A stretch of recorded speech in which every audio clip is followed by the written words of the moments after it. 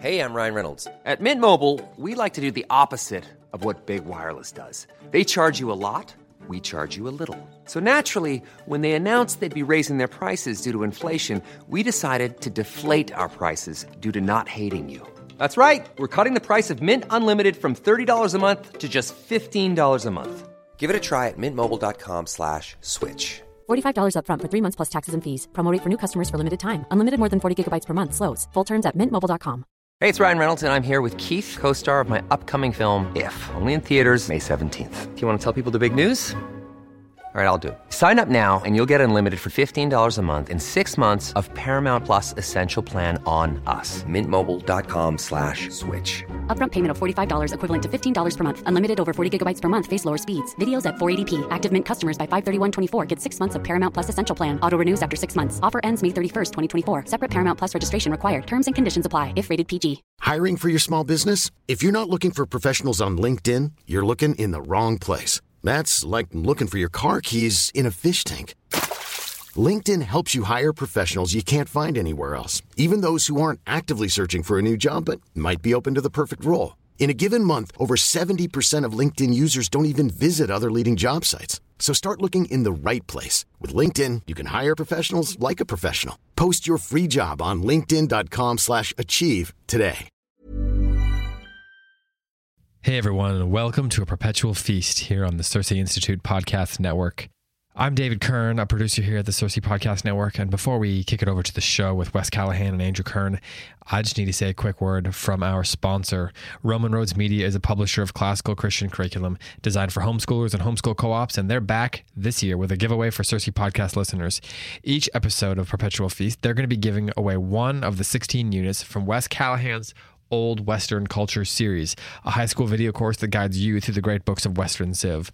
Complete with workbooks, discussion, questions, and readers, Wes Callahan draws from decades of teaching experience as he tells the story of Western civilization, integrating history, literature, theology, politics, philosophy, and so much more. Here's how to enter this giveaway. When this episode is posted on our Facebook page, on the Cersei Facebook page, leave a comment saying which unit of the Old Western Culture you would choose if you win.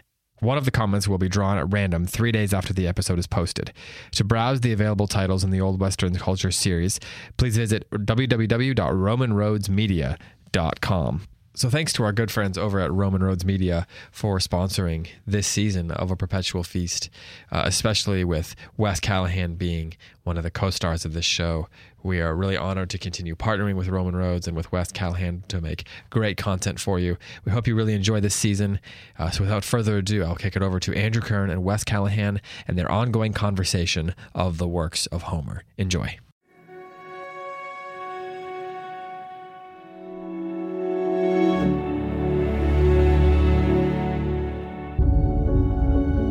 So these, planning great endeavors, all night through stayed there on the battle lines with many a fire ablaze.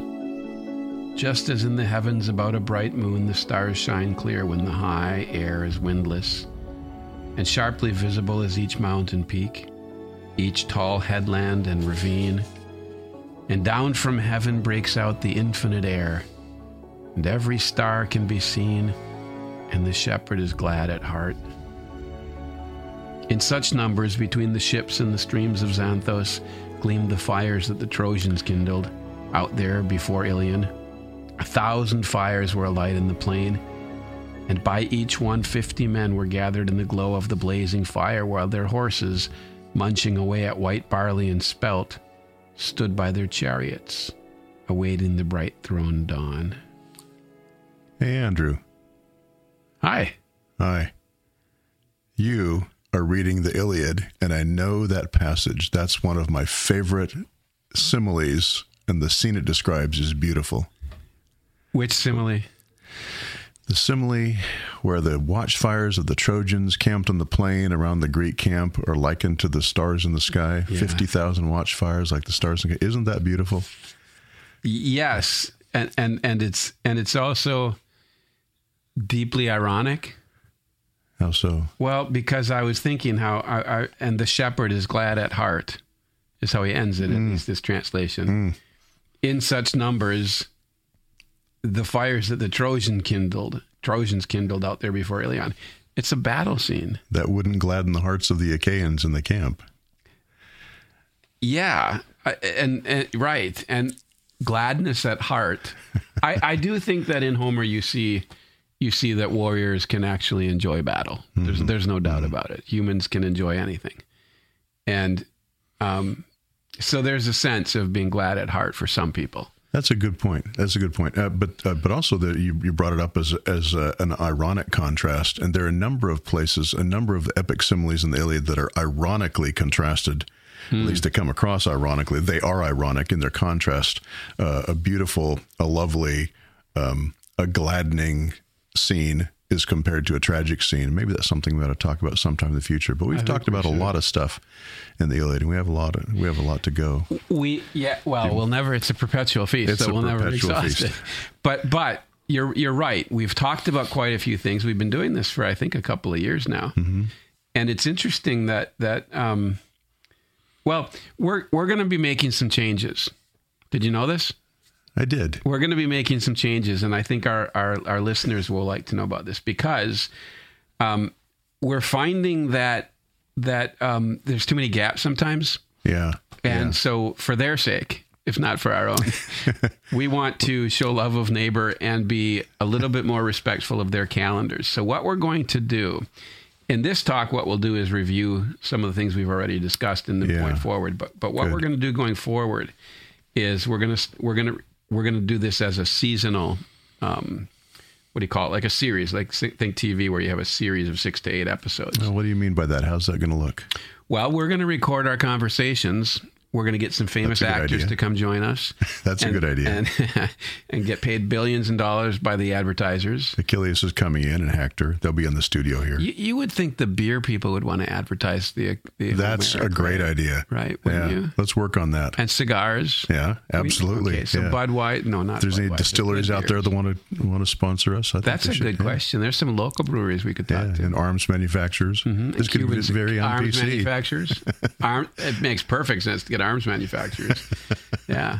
And we'll get but what we'll have then is you and I will talk and we'll record 6 to 8 episodes in as reasonable a time frame as we can, but then they'll play out for you listeners. You'll get to hear week to week, and there'll be 6 or 8 of them. Instead of what we've tried to do is do one a month and do it over the course of a year. With varying degrees of success so far. Right, with various variations, almost polytropic variations. Those of you who listened to some of the first episodes. This is, as well as a perpetual feast, is a polytropic feast. It's a polytropic feast, yes. We should start a wine company. Hey, that's a good idea. Polytropic, and then we could advertise on this show. We sponsor ourselves. I wonder how that works. We could do that. We certainly need to talk about Hill Abbey. We need to talk about Hill Abbey. I would be glad to. Yeah, and I'm just going to say this right now before we go any further, that as if anybody is looking for a post high school educational experience that is something between heaven and a monastery and involves really great fellowship and a year-long or a school year-long, right? Right. Discussion of great books and church fathers. And you talked about physical labor too, didn't you? Yeah, we do academic work. We do physical work. And this is Hill Abbey. And what did I understand it to be is a school year-long program for students that anybody who's single and out of high school, and maybe before that, it could be a gap year, could be an interruption after a second year. You need a break to actually get your soul back together after a couple of years of a painful college experience, which unfortunately is frequent. But you can go to Hill Abbey, which is actually, that's your home, isn't it? That's right. Yeah. And 6 to 8, you said at the most 8. Yeah, we have very small numbers. We have a large farmhouse, and we can house 6 to 8 people, and we've got large lawns and woods and fields at the where we walk and so on. And the students, when they're in the moments that are given to them during the day for contemplation and so on, have a very beautiful and scenic and tranquil location to read Homer. To do that, to read Homer, of course, the Homer and the fathers, and do their devotions, read the poetry, write their assignments. Yeah. Northern Idaho, right? Northern Idaho. Yeah. How far are you from Coeur d'Alene? We're about an hour. You're that close to Coeur d'Alene? Yeah. Hill Abbey's on a farm a little over an hour south of Coeur d'Alene. Coeur d'Alene is, I've only been there once, but that drive between Spokane and Coeur d'Alene, or between your place and Coeur d'Alene, I've heard it described as the Alps of the States, and I think that fits. We're on the edge of the Bitterroot Mountains, which are the massive part of the Rocky Mountains in northern Idaho, and they're very beautiful. Wow. The part of the country we're in is called the Palouse. It's rolling hills, very fertile, very green, on the edge of the Rocky Mountains. So you can see the mountains off in the distance. And around Coeur d'Alene, the Rocky Mountains come right down to the city, and there's a big, beautiful lake there. It's a very beautiful country. Yeah. Wow. Yeah. I want to do this, but you said you have to be single. I can't do it then. Could you hire me? There you go. There you go. That's a perfect idea. After David pulls his Macbeth and I'm out of here, I'll come talk to you. Actually, it's Matt. It's Matt that's always talking about doing a Macbeth and getting me out of here. But David, of course, that would be a Richard III, or not Richard III, Henry V. What? Constantine's or maybe a King kids. Lear. I don't know. King Lear. King Lear. Yeah, King Lear. Anyway, so anybody who is interested in that sort of thing, please look into Hill Abbey. Wes, where would they look? Do you have an online website? We do, hillabbey.org. Oh, that's easy. Yeah. hillabbey.org. Yeah, thank you for the kind words. I welcome anybody who wants to contact us who is interested in an academic and spiritual destination after high school. If they're not sure what they want to do, if they're thinking about their future, not sure if they want to go to college or finish college and aren't satisfied or with their thoughts for the future yet, need a year off to contemplate and think and keep their mind active and develop their soul, we'd like to be considered as an option. You know, I've heard of gap years, but always thought of it between high school and college. Mm-hmm. But the idea of a couple of years college, it's not probably as easy, but after a couple of years of college, your soul can really be worn out. And it's so much work, typically, if you're really serious. It's so much work if it's a good college. But it's drivenness and it's modernist, it's Cartesian, it's not really soul satisfying work so often. Yeah. And to be able to leave that in the middle and come from a contemplative school year, that sounds really appealing to me. We've had a number of students do that, and even some students who felt that same kind of dissatisfaction and emptiness after they finished their college and their degree, not sure what they want to do, not ready to commit themselves yet, don't have marriage and a family in the offing, and so they come and we also have a 2-week summer program that anybody can come to, single, married, whatever. They 18 and up, and they come and they live with us, and we read one of the early church fathers. Is particularly devoted to that. But we have a similar experience in concentrated form. We have a rhythmic pattern to the day with morning and evening prayers. How many people can do that one? We can have up to 12. Oh, up to 12 for that. And married couples can come as well. Yeah. And when's that? It's in the middle of every summer, and we have information about that on the same website, hillabbey.org. Fantastic. Yeah. So only a dozen people. Yeah, well, we have more than one session, so if one fills up, people can come to the other. Yeah. All right. Yeah. And one of the things that you do, of course, is you talk about Homer. So absolutely, this perpetual feast is Homer is partly my excuse to spend time with you. And partly my excuse and you're partly my excuse to talk about Homer. any chance. So I should probably take a moment to come back to what we're doing going forward, if I haven't already beat it to death. But for those of you who are listening and like this approach that we're taking, you'll get something more predictable, something more week to week, and there will be gaps between, of course, but I hate to say it, but there are those anyway. And so we'll probably have 2 seasons a year is my expectation, of about 6 to 8 episodes. That sounds like a good plan. Yeah. With more of an observable theme tracking through each of the seasons and so forth. Something like that. And so what I was thinking, if we can do that. We can do it. We'll try. We can do it. We can attempt it. So what I was thinking for the first year, of course, I'm the one who's all, Achillean and single-minded and focused, and you're the one who's Odysseus and wanders all over the place. Oh, that's an interesting characterization. We may have to see if we can reverse that. Yep.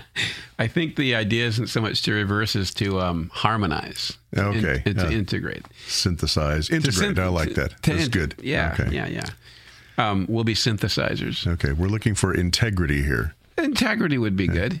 Integrity would be good, yeah. Which, now, I don't remember us talking about this, but people who know me know that this is one of my obsessions, is the parallel between the Iliad and the Odyssey, between Achilles and Odysseus and the prodigal son and his older brother. So that's something I'll probably bring up from time to time. Good.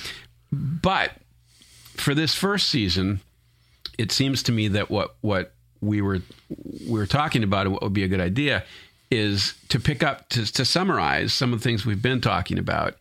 And then season 1 can be about the Iliad. What is it, season 2?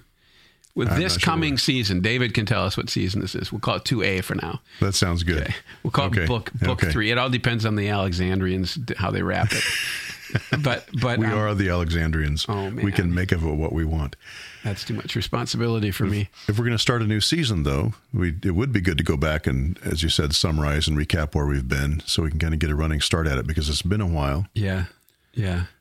And then let's do that then. And then let's talk about the Iliad from a general overview as time permits. And so this season, as I envision it, we'll talk mostly about the Iliad. Of course, the Odyssey, we'll keep it in mind. I believe they interpret each other. But and then the next season we can see if we talk about Odyssey. So let's do a review. Now, this is how I remember things. Over the last few years, we've talked about Homer very generally. We've talked about a lot of different themes. And recently, we started to zero in a little more, tone in, I guess is the word, a little bit more on the Iliad. And so we talked about settings. We talked about the setting of Troy. We talked about setting of the Greek encampment. Yeah. What did we talk about before that? My memory doesn't extend that far back. Do you have one? I'm not even sure I have a memory. That's what I was asking you. Yeah. I don't remember how much we talked about the tradition of Homer himself, the man.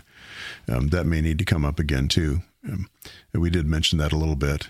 Whether or not we talked about this, another thing we could talk about, I don't remember if we did, is the history of the text, how it came to be written down, and the history then of the written text, how that passed through the hands of the Alexandrian scholars, and then its future among the Christians and in the modern world, and why that text, or how that text became such an important feature in Western culture and part of the backbone of education. We could talk about that. I'm more obsessed with the text itself and what we can read on it. But yeah, we can I am too. But the reason, though, that I think this is worthwhile thinking about is because I think it would be a mistake if we simply tried to do an end run around all of the history between Homer and us. And I don't think that it's like with the scriptures. The Bible has a history between its writing and its collection as a canon and our use of it now. And that history has a lot of bearing on how we read it. And we can't ignore the history. Yeah, that's a good point. Yeah, so there's a long tradition that's given us ways of looking at the texts, not to circumscribe and limit our way of understanding it, but not to be ignored either. No, but to open it up to us. We want to see things. I'll take anything that'll help me see what's going on in there. Yeah, and if that's what's happening, what I don't like, and you don't either, I know, so I'll say this: what I don't like is when you get these kind of academic analyses of what's going on, so that you can pass a test on it, and it doesn't even inform your reading of the book. So exactly. But we'll avoid that. We will. Just parenthetically, one of my favorite modern authors about Homer was a Canadian classicist named T.R. Glover, who I seem to recall You have talked about T.R. Glover. I'm glad you did now. In one of his volumes is a volume of collected essays, and one of the essays is called Homer and His Readers, and it's just a delightful survey of how people have been intrigued by Homer and how people have read Homer, not in academic, scholarly fashions, but the evidence we have of old men gathering in Rome in the late Roman Empire, in the golden age of the empire, gathering on a sunlit piazza with their wine and opening the book and reading Homer to each other. Like that wonderful picture, the painting by the Victorian painter Lawrence Almanatadima, that shows a group of people sitting on benches and lying on the floor and someone reading the text of Homer. So Glover's picture of how people have enjoyed reading Homer, not as scholars, but as human beings, as lovers of poetry and beauty. Yeah. It's just as a wonderful model for how we could approach it. That's well said. But back to your summary of what we've covered. We talked about the setting of the city. We talked about the description and the layout and the geography of the Greek camp. What else have we talked about recently? Well, Every now and again, somebody will come up to me and say that there was some conversation that we had that gave them some new insight either into Homer or even into education. And I'm wishing I could remember some of those, because it's kind of inspiring when something like that happens. And you trigger a lot of thoughts like that in my mind. Just it spills so far beyond the text. Same thing. I'm sure you have the same experience I do. As I'm listening to you, I'm thinking in the back of my mind, oh yeah, I need to remember to bring this up. Oh yeah, there's this, and that is a great connection. But I don't want to interrupt you, because you're doing such a brilliant job of connecting things too. And then by the time I feel it's appropriate to bring it up, so many things have piled up in my mind that I can't think of any of them. That's my. But also, like you, I've heard from some of our listeners who say that they have book clubs or discussion groups. There are various groups I've heard of that get together for dinner, or they meet over their wine in the evening and sit around the living room, and all having listened to some of the things we've said, then they have their own discussion and come up with brilliant new things, jumping beyond what we've talked about. And some of them have asked questions, and like you, I can't remember what those questions are, but what makes me happy about that is that it means that our discussion is participating in a broader discussion. Yeah. And it's not just a couple people doing these analyses, right? There's a lot. We're helping other people apparently with their discussions. That's the goal. And certainly I'm learning a lot from it. And, that's a dream come true. And we get to read Homer. I wonder if it might be interesting in future episodes if people contact Cersei with the questions about this podcast. We could keep track of those and answer some of those. That's a good idea. In fact, the Close Reads podcast, at least, and I think others too. I think Cindy Rollins' podcast, the Mason Jar, they have Facebook pages. Oh, really? Yeah. So maybe we should. We should catch up to the modern world, shouldn't we? Don't do that. I don't want. As long as we don't fit. I don't mind catching up as long as we don't fit. Yeah, we can stay out of step. Yes, okay. Please. Homer will help us do that. When you mentioned Glover, one of my favorite books on Homer's writings is a more recent one by Eva Brand. It's called Homeric Moments. Have you seen that one? Yes. She taught Homer for 50 years at St. John's, and she taught Homer himself. Right. Yes. Oh, so he was a pupil of hers. That explains a lot. That's why he can write so well. Yes. and also there were other students who would sit in the class and listen. Yeah. And so, but his works became the most famous. Absolutely. Yes. The rest of them just talked about it. I have read that. It's a wonderful book. I agree. Well, what I love about it is that it's the product of many years of meditation and reflection and conversation. And so there's a depth of insight to it that's really extraordinary. And it's very personal. She has a very personal way of writing. Eva Brand, Brann. Yeah. Tutor at St. John's for, 50 years or something? Over 50 years. We gave her the Paideia Prize 3-4 years ago. That was an exciting moment in my life. In Charleston? Yes. Yeah. I believe so. I never can remember where the banquets take place because they're inside, they're not walking down the streets of the city. Huh. We talked also about, or we were leading up to, I think we may even have raised the questions about the hero, but we never really got to it. So I expect that'll be coming up as well, right? Yes. The question, who's the hero? Who is the hero? If you're talking, the reason we were talking about settings is to lead us into the story. Yeah. So in this season, whatever it is, 2A, in this season, we will be talking about the hero of the Iliad. Who is the hero? And what is a hero? What is a hero? And what's his problem? And what's his problem? Yeah. What are his options? Yeah. Yeah. Good. Who is it? Well, we've talked about Agamemnon. Recently, we talked about Agamemnon. And I'm trying to remember why we did that. It was... You talked you talked about the messages, the fires. Remember that? And then Agamemnon was when he went home. Yeah. And he got the play Agamemnon by Aeschylus, where at the beginning the watchman sees the fire on the beacon fire on the nearby hill. Yeah. Right. Yeah. But there's a lot. It doesn't take long, does it, for the fires to get from Troy to the only time it takes for the watchfires to hop from hilltop to hilltop from Troy around the perimeter of the Aegean Sea to Mycenae, where Agamemnon's palace would be the speed of light and the time it would take for each watchman to light the next bonfire. Yeah. But as soon as your fire goes up, a guy 30 miles away on the nearest hill is going to see it. So it's a very rapid method of communication. It's limited because all you see is a flame. There's no text. There's no words. But if there's an agreed upon message beforehand, when you see the light, Troy has fallen, it gets back home rapidly. There's a lot more to say about Agamemnon, both the man and the play, too, that I think we can explore later. It's hard to imagine how intense that feeling would have been when that flight, after 10 years, when that flame went up. I think we may have discussed a depiction of that in the movies, The Lord of the Rings, where they do something similar. Watchmen who are sitting day after day, month after month, shivering on top of a mountaintop, wrapped in their cloak by a big pile of fire stacked up, just ready to light. You got to keep it dry. You got to keep it safe. You got to keep your tinder and your flint ready. Imagine if you got bored. But that one moment comes, if you're not ready. What a weight of guilt. But if you are, what a glorious moment that would be. You see the fire and you light the. I can't help it, but I have to say it's something like when our Lord returns. I mean, you think. Yeah. And the 10 virgins in the parable Jesus tells, be ready, be vigilant. Now. Yeah, I can let my lamp get a little bit low. Right. Huh. Yeah. So did we talk about the philosophy of Homer at all? Did we I know we talked about the gods and the humans. We've talked about philosophy all over the map, but I don't know if we've talked in a more focused way about what philosophy Homer might be. It's certainly not a philosophical text, but what philosophy we might see in Homer, although that has to come up eventually. I disagree with you.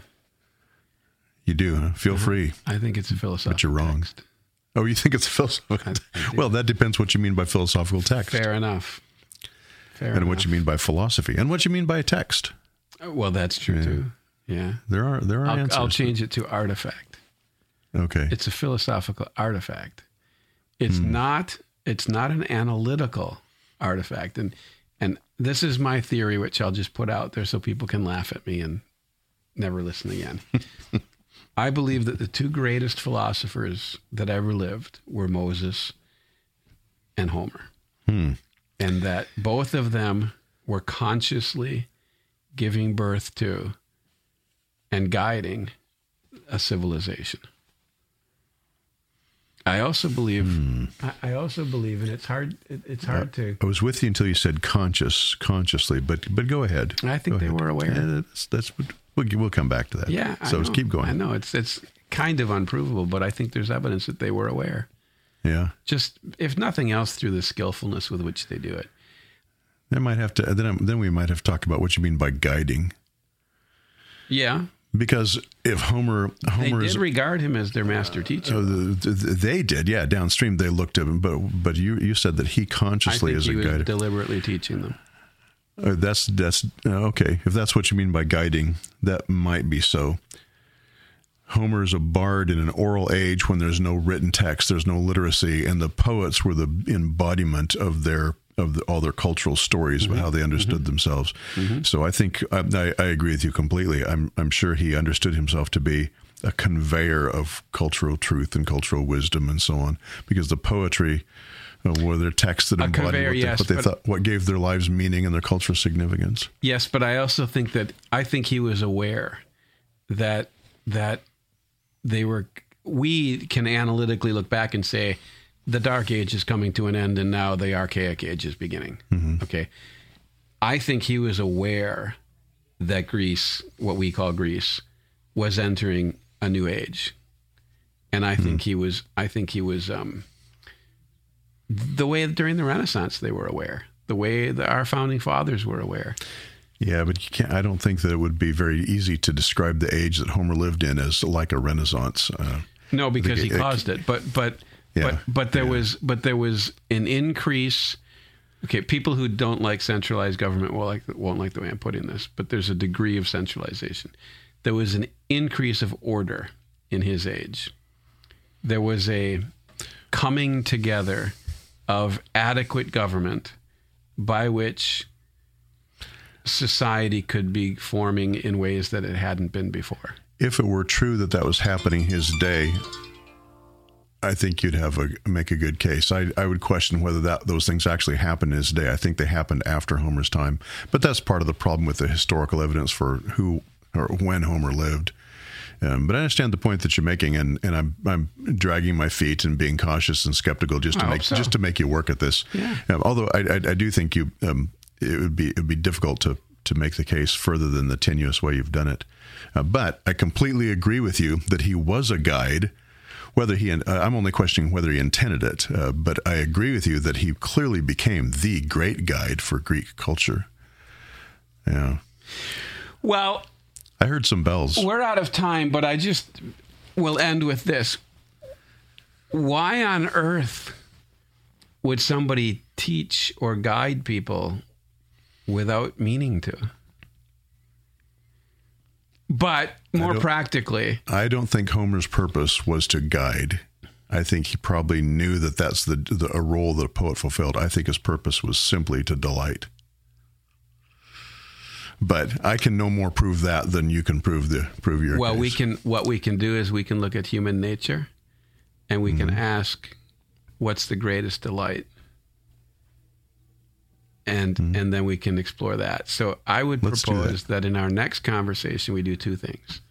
One is we talk about what a hero is and who the hero of the Iliad is. And then when we get really frustrated with each other and mad and stuff, then we can draw back and talk about this more simple question of, was Homer deliberately, consciously guiding, was Homer deliberately creating Western civilization? Was he creating Hellenic or whatever archaic civilization? I'm going to say he was. That sounds like a lot of fun. And I'm looking forward to seeing whether we actually stick to the topic next time. But then that's never been one of our real goals, has it? Well, the topic, again, it's the Achilles and Odysseus thing. Achilles would always stick exactly to the topic in a conversation I could wage. But Odysseus would be happy to wander all around it. And that's because he was polytropic. He was polytropic, absolutely. Yeah. Yes. So it probably should be his bust on the label for our wine. Yes. Our polytropic. Absolutely. Okay. Absolutely. Good. Yes. And so we need to have a topic, a poll that we'll stick to, and then we need to understand that Odysseus is going to want to wander. Yeah, and if we do wander, that's a lot of topics, so we'd be polytopic as well as polytropic. That's good. That's good. We could be tropaic and topaic. I have to mention because we forgot to mention this at the beginning that for me to be sitting in the studio with you in person in this podcast has been especially a delight. I can see your face and react. Yeah, it is fun, isn't it? And to look around me and see the Cersei Studios is quite a pleasure. So though normally we're in different places, it's nice to see you face to face. This is a pleasure to look around and hear, isn't it? And next time we have to get some of the audience in here. Yeah, that would be fun. It would be fun. That would be fun, yeah. We have to have you here more often. I'd like that. Yeah. Anytime they can hear the clinking of our glasses. Yep. Anytime you're in the state of North Carolina, let me know. Thank you. I will do that. I will do that. At this point, we should have mercy on the listeners and say, thank you. Thank you for coming to listen to us. Thank you for being so patient with us as we've been trying to figure out the best way to do this. And Wes, may the Lord remember you in his kingdom. Thank you. And may he remember you as well, my friend. Thank you.